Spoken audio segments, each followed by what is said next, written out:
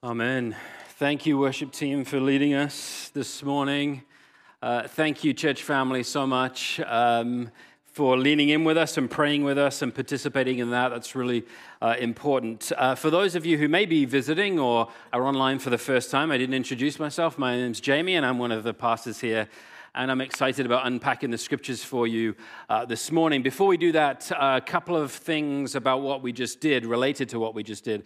Number one is please continue to pray through this week. We need your prayers, and connected to that is if there is anybody here or anybody online who is not able to be at the conference, is not signed up for the conference, but would have a little bit of time on Friday or Saturday or Friday and Saturday, and would be willing to come onto the campus and go into a room and with others and pray for what's going on, then we'd love to have you do that. So I already have one person who said they'll be here. It'd be great to get a small group of you, even if you can just give an hour. I can give this hour on Friday or this hour on Saturday. That will be fabulous, and we'd love to invite you to do that. If you can do that, let me know. Either send me an email this afternoon or Monday, sort of early in the week, and I'll try to connect you together as a small group, and then you can come and be on site praying for what's happening in this room on Friday and Saturday and or Saturday. So that's the first thing I wanted to say.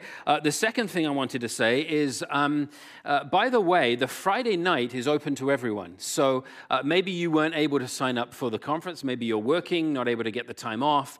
Maybe it just didn't feel right for you, but you'd still like to be involved. Please come on Friday night. It is an open service to the public, so you don't have to be registered. There's no cost attached to that at all. And the service is going to be a service of healing. So what we're going to do is we're going to have an extended time of worship. We're going to have a little bit of teaching on healing, and then we're going to have an opportunity to be prayed for to receive healing. So you are all invited, and bring your friends. Friday night, 7 p.m., right here in the chapel. All right, we're going to unpack the scriptures now. So we're going to start by reading them.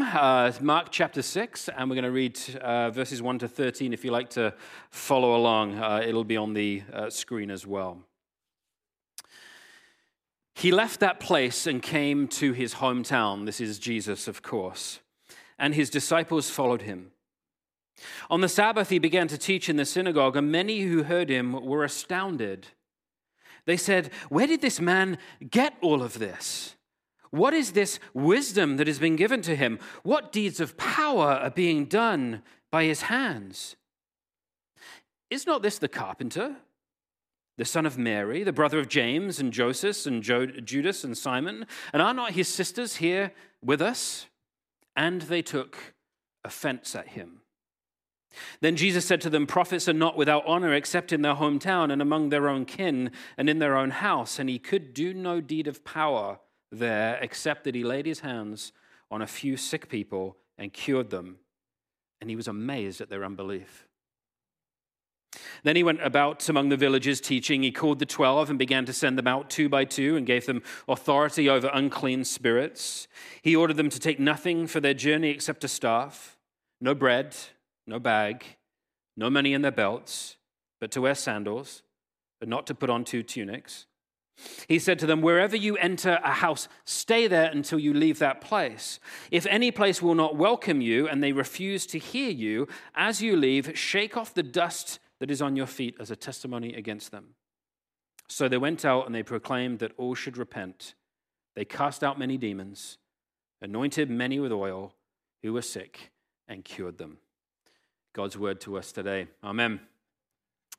So we have been in the Gospel of Mark since the beginning of January, and we have been following this kind of emerging ministry of Jesus. And if you remember back at the beginning of the Gospel, what happens is Jesus gets baptized by John the Baptist down in the south in the region of Judea, just outside of Jerusalem. And then after that, what happens is, and he spends the 40 days in the wilderness as well, and then what happens is that he sets out on his Galilean ministry. What that means is that Jesus leaves the southern sort of region of Judea. He travels up to the north with his disciples, and they do ministry in and around the Sea of Galilee. So he's in the towns and villages of the region of Galilee. That's why we call it the Galilean ministry. And so what he's doing is he's declaring that the kingdom of God has arrived. That finally, Israel, who've been waiting and waiting and waiting for the end of their exile, have finally can wait no more. Yahweh has not forgotten his promises. He has not broken covenant. He will fulfill his purposes. However, but it's going to require ears to hear. It will require discernment, Israel, because it's not going to happen in the way that many of you have come to expect it to happen. It's going to require a radical understanding of kingdom. And so that is what he's declaring. You see, the people of Israel had over time started to mix their faith and mix their covenant and mix their law and mix their beliefs with certain national aspirations. And in many situations, a hatred of the outsider as well. We're the people of God and we can't wait for God to come and destroy you pagans. And some of that's understandable. They were treated pretty rawly by some of the pagans. It's quite a human response. But they'd mixed this in with their national aspirations. They'd learned to hate certain outsiders. And I think it's one of the reasons that Jesus ends up, in a lot of his parables, a lot of his teachings, a lot of his interactions with non-Israelites. If you think of the Good Samaritan and what he says about Naaman the Syrian and the Roman centurion and the Syrophoenician woman and the Samaritan woman at the well and on and on and on, it's a lot of outsiders, people outside of Israel that Jesus is calling to become insiders into the fold of God. So we have this declaration that the kingdom is coming. Repent and believe, the kingdom is near, it's at hand, says Jesus. And as well as the declaration, there's also demonstration of the kingdom. We've seen healings and we've seen exorcisms. And 2 weeks ago, we saw the calming of the storm. And last week, the children so beautifully led us through the passage where the young girl ends up being raised from the dead by Jesus, and they acted that out so wonderfully for us. So declaration and demonstration of the kingdom. And the result of all of this was that crowds were following him everywhere. They're pressing in on him. Of course they were. Wouldn't you? I know I would. Another thing we've seen is that when Jesus goes into a town or a village, and he did this in our passage, he goes into a synagogue and he begins to teach. And quite often the people are just amazed at his teaching. They can't believe it. It's different. They describe it, the Bible describes it rather as teaching with authority. It isn't just the regular reading of the scriptures and some rabbinic commentary on it. There's something different about this. There's a power behind this teaching. There's an authority that comes with it. And I assume what that means is that it cuts to the heart and lands in the deep places of the soul for people. And there's an authority to it because the preacher, Jesus, actually claims on at least one occasion that the words that he is reading, the words that have been long read by Israel and long studied and long pored over and long reflected on are actually being fulfilled right now in their hearing. Finally, after thousands of years, these words are now coming to bear in me, he says. And I imagine that some hairs on the back of necks were beginning to go up and hearts were beginning to race as the ring of truth is there as he speaks, teaching with authority. Wouldn't you love to have been able to listen to Jesus preach? Be fabulous. So the specific instance that I'm talking about, of course, is when he's in the synagogue in his hometown in Nazareth, and he unrolls the scroll of Isaiah, and he starts to read it, and he says, this is now being fulfilled in your calling. Well, in our passage, here we are in Nazareth, in a Nazareth synagogue, and this is how the people responded. Where did this man get all of this? What wisdom is this that has been given to him? What deeds of power is he being done by his hands, rather? But then it seems to shift. Wait a second, isn't this the carpenter's son?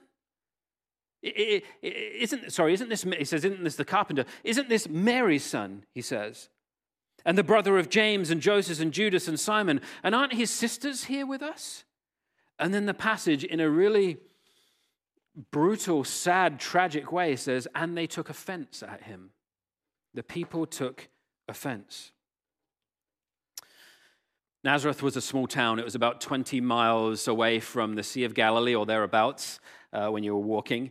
And it's not mentioned in the Old Testament at all. Nazareth is never mentioned in the Old Testament, which tells us it's not a significant place for the people of Israel.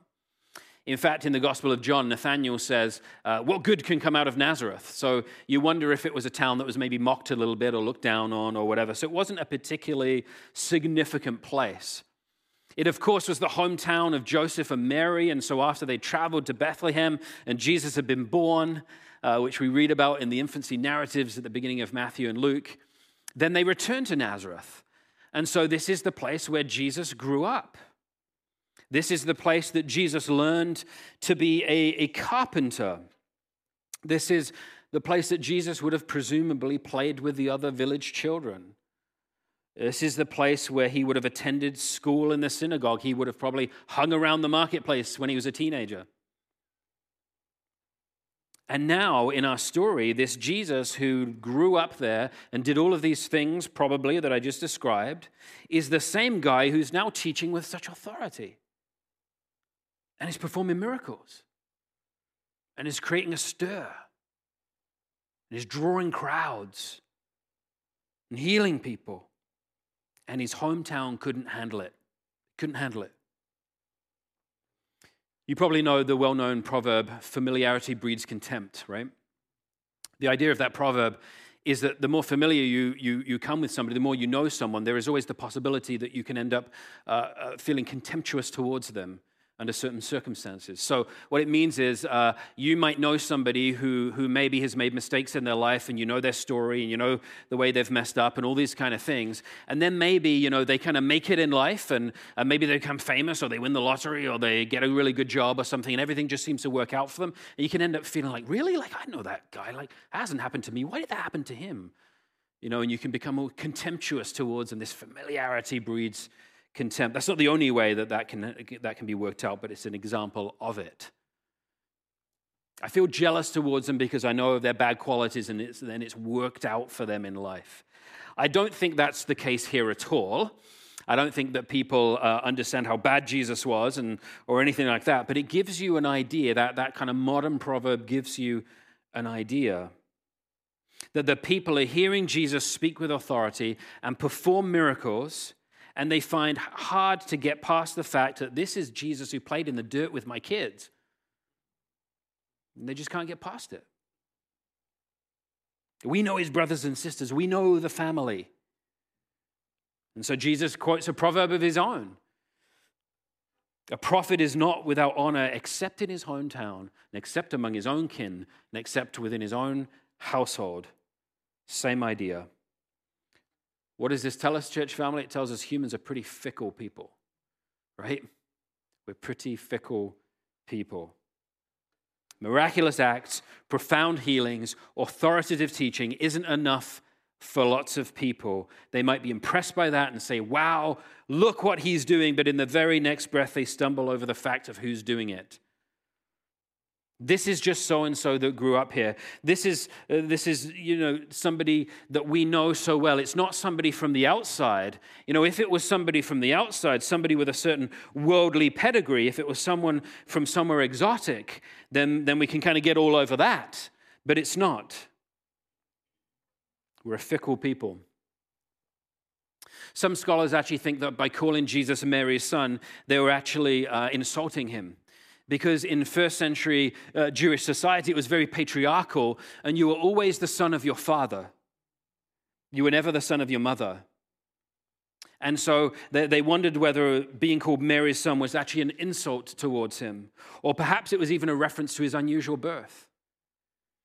I don't think we often think about this beyond Christmas time, but I'm sure for Jesus, as he was growing up, I'm sure there's people in Nazareth. And you better believe all of the surrounding villages knew the story. There were people in Nazareth and people in the surrounding villages that didn't think that Jesus was conceived by the Holy Spirit, that thought his birth was pretty unusual. And so I'm sure he grew up with all kinds of rumors swirling around, and maybe some mean things said about his mother too. I'm sure there were. And so, again, this might have been Mary's son, something they were using to suggest his illegitimate birth. It was kind of mocking, because in that culture, of course, that would be shameful to have an illegitimate birth. And so the people took offense. The word can also mean stumble. They stumbled over Jesus. Later on in the gospel, Jesus is going to say, "Blessed is he who does not stumble over me. Blessed is her who does not take offense at me. Blessed is the one who doesn't struggle with who I am because of their own expectations of who I should be or what I should do." And many people in our world do stumble over Jesus, don't they? Many people stumble over the fact that Jesus said, "I'm the way, the truth, and the life. No one comes to the Father except through me." People stumble over that statement. People stumble over the church and Christian claims and Christian theology. Lots of people take offense at it. Within the church, people can take offense at God or Jesus, take offense toward Jesus. Maybe the prayer that you prayed and longed for was never answered, and you struggle with trust, and so you take offense at God because of that. We have doubts and we have questions because that's a really hard thing. And we're left with all of these things kind of lingering. One time Jesus was teaching in Capernaum, and he was teaching a hard teaching, and lots of the people that were following around him actually stopped following him. They turned away from Jesus. Can you imagine that? Jesus teaching, and you say, "No, it's not for me." And they walked away. And Jesus turned to the 12 and he said, "Are you going to leave as well?" And Peter pipes up, of course it's Peter, and he said, "Where would we go? You have the words of eternal life. Where can we go?" The tragedy, though, is that people can take offense, despite our confusions and sometimes pain and questions and difficulties. To turn away from Jesus is to turn away from the only source of the eternal life. It's the ultimate tragedy. The Christian faith is a pilgrimage, and we have to wrestle through that stuff. Blessed is the one who does not take offense at me. So in our story then, Jesus has spoken at the Nazareth synagogue, and they have rejected him. And when he quoted that proverb, he said, not only is a prophet without honor in his hometown, but he also said, also among his own kin and in his own house. Remember, the family members of Jesus would have been part of that Nazareth crowd, right? They would have been part of that. And we know that his family weren't always supportive. Sometimes they tried to rein him in and they thought he was losing his mind. His family didn't always jump on board with Jesus. And one of his brothers is named James. And James isn't sold on his big brother's claims. James, I imagine, would have been one of the crowd who wouldn't have supported him. James, however, we learn from the book of 1 Corinthians, we learn that after Jesus' resurrection, he actually appears to James, his brother, and James converts. And he becomes leader of the mother church of Jerusalem, while Peter and Paul are off doing their thing. And he convenes the council of Jerusalem in Acts chapter 15. And he writes the letter called James in the Bible, and he eventually gets martyred for his faith. He gets thrown off the pinnacle of the temple and clubbed, martyred for his faith in his older brother. That's his story, but at this point, in the Nazareth synagogue, James is probably just a slightly puzzled and maybe slightly angry younger brother. It's helpful to remember and see things like that in the stories. It's important for us as well to keep the big picture of the gospel going to all nations and the church being a witness to the world, but also remembering all the small stories of the way God is working in individuals' lives and people's stories. James shared the unbelief of the Nazareth crowd at that time, but in a few years, he would become a man whose name was known throughout the land as a man of prayer and a persistent preacher, and a man dedicated and fiercely loyal to his older brother, Jesus the Messiah. James would actually become known as James the Just. That's what the Jews called him. They called him James the Just because he was known to be such a righteous man. And so it begs the question, who in your life, in your family, among your friends, in your workplace, in the condominium building that you live in, who is there that is so far from God you could never imagine them ever becoming warm to God? Who is it that takes offense at the gospel, who stumbles over the gospel? Perhaps today you could commit or recommit to praying for that person. Oh, but Jamie, you don't know the person who's coming to mind, and I trust the Spirit is bringing people to mind, to all of you. You don't know who's brought to mind. Like this person, they're so far from God, they're so antagonistic, and they have been for decades. There's no way they'll ever turn to Jesus. And you're right, I don't know, but what I know doesn't matter. And what you know doesn't actually matter. What God knows is the only thing that matters. So maybe we could commit or recommit to praying for somebody who's so far from God and trust God with the outcome. The result of the rejection of Jesus at Nazareth, of course, was that no deeds of power could be done there except he healed a few people. Oftentimes people are amazed at Jesus, but here in this story, Jesus is amazed at them, but not in a good way. Jesus is amazed at their lack of faith, their unbelief, and the atmosphere that lacks faith in the village creates a space where the powerful acts of God cannot land. And it's not that God isn't powerful enough to break through that. It's just that the resistance and the rejection and the hardness of heart is so prevalent that it puts up a wall of unbelief. And God isn't going to just push through that wall. And so he leaves. And that's the most tragic part of the story. Jesus leaves, and you know what? The New Testament doesn't suggest that he ever returns to his hometown ever again, that we know. He leaves Nazareth and likely never returns. The second part of our passage, just briefly here then, is that he starts to send out the disciples 2 by 2 into the towns and villages surrounding Nazareth and around Galilee and so on. And there's an urgency about it. He says, don't take any provisions, rely on the hospitality of the people. And I think there's a part of this that's similar to the Nazareth experience. Find out if the village you go into or the town you guys go into is like Nazareth. Is it going to reject you, or is it going to be open? Is it going to offer you famed first century hospitality? And if it offers you that kind of hospitality and it's open to messenger a message, then great, stay there. But if not, do what I've done with Nazareth. Leave and shake the dust off your feet.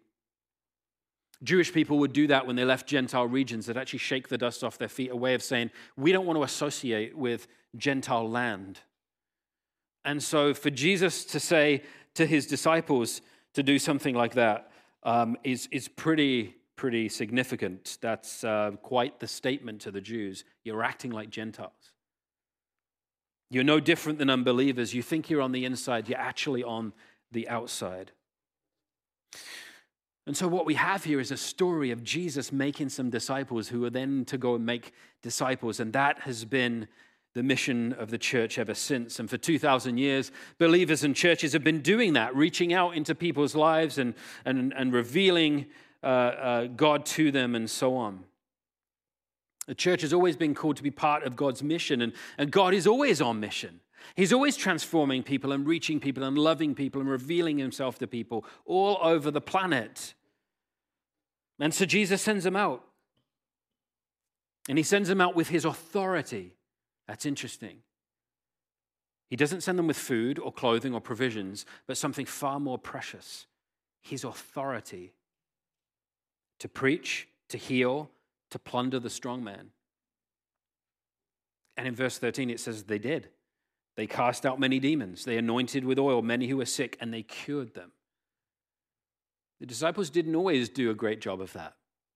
Sometimes they came back to Jesus and said, we tried, but we couldn't do it. And Jesus gets exasperated at their lack of faith. But not in this story. It worked.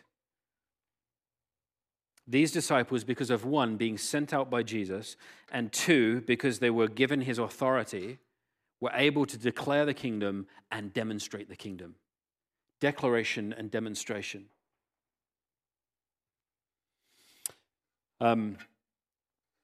Rob Reimer, who wrote the Soul Care book that we're going to be, that people have been reading, lots of you have been reading, and we're going to be studying at our conference in a few days, wrote another book called Spiritual Authority.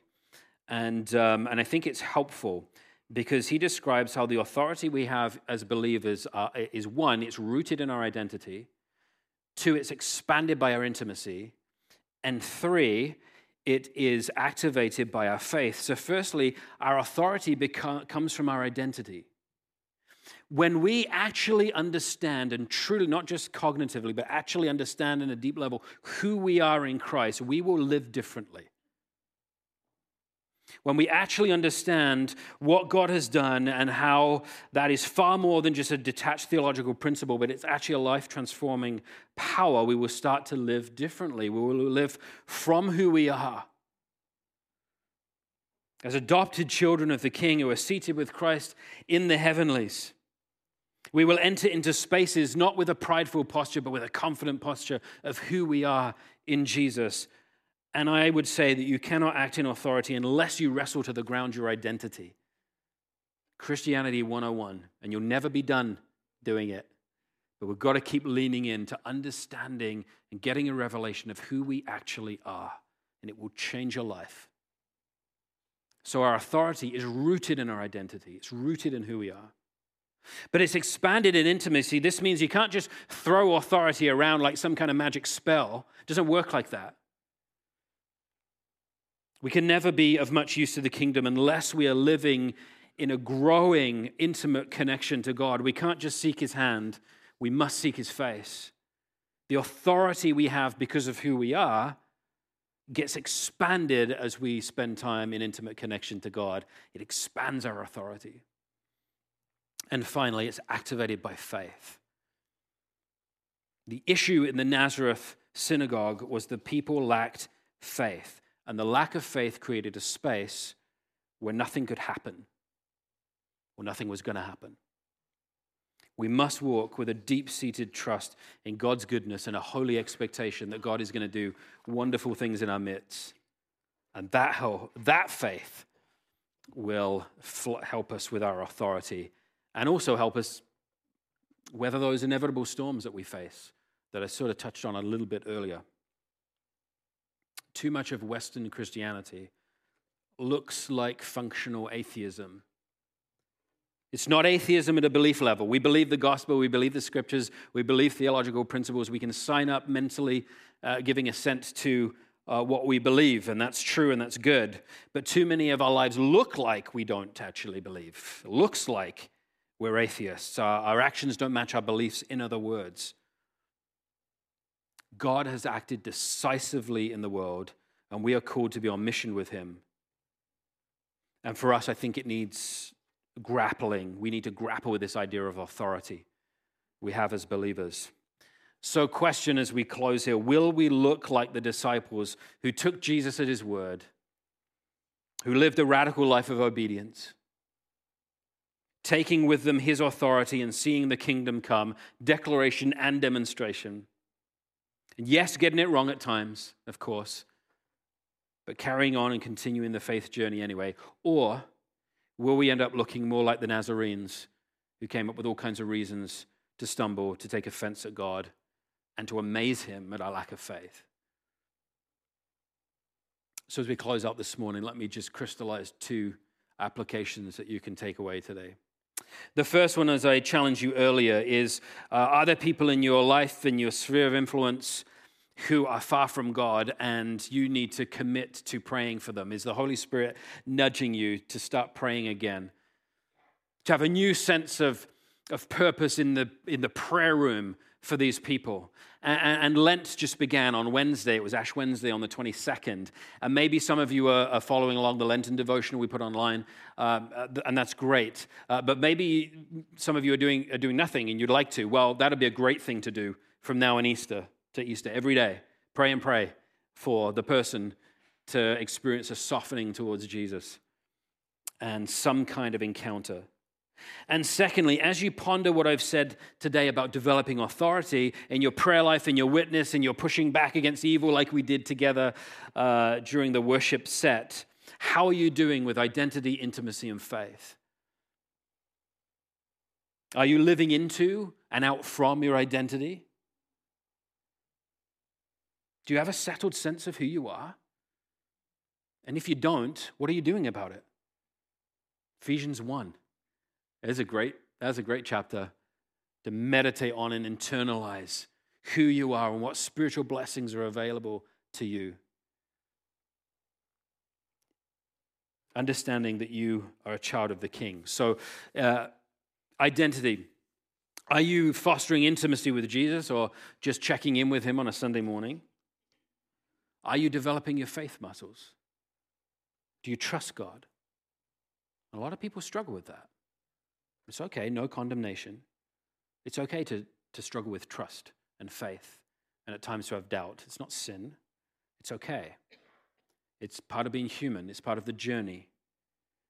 But we should try to address it. We should try to lean into it. And maybe you need your brothers and sisters to help you with that. Trying to learn to trust and develop your faith. So here's another Lenten thing you could do. Spend between now and Easter leaning into those three things: identity, intimacy, and faith. All right, God bless you, church family. Matthew, would you come back up, and team, please? And we're gonna close out singing again.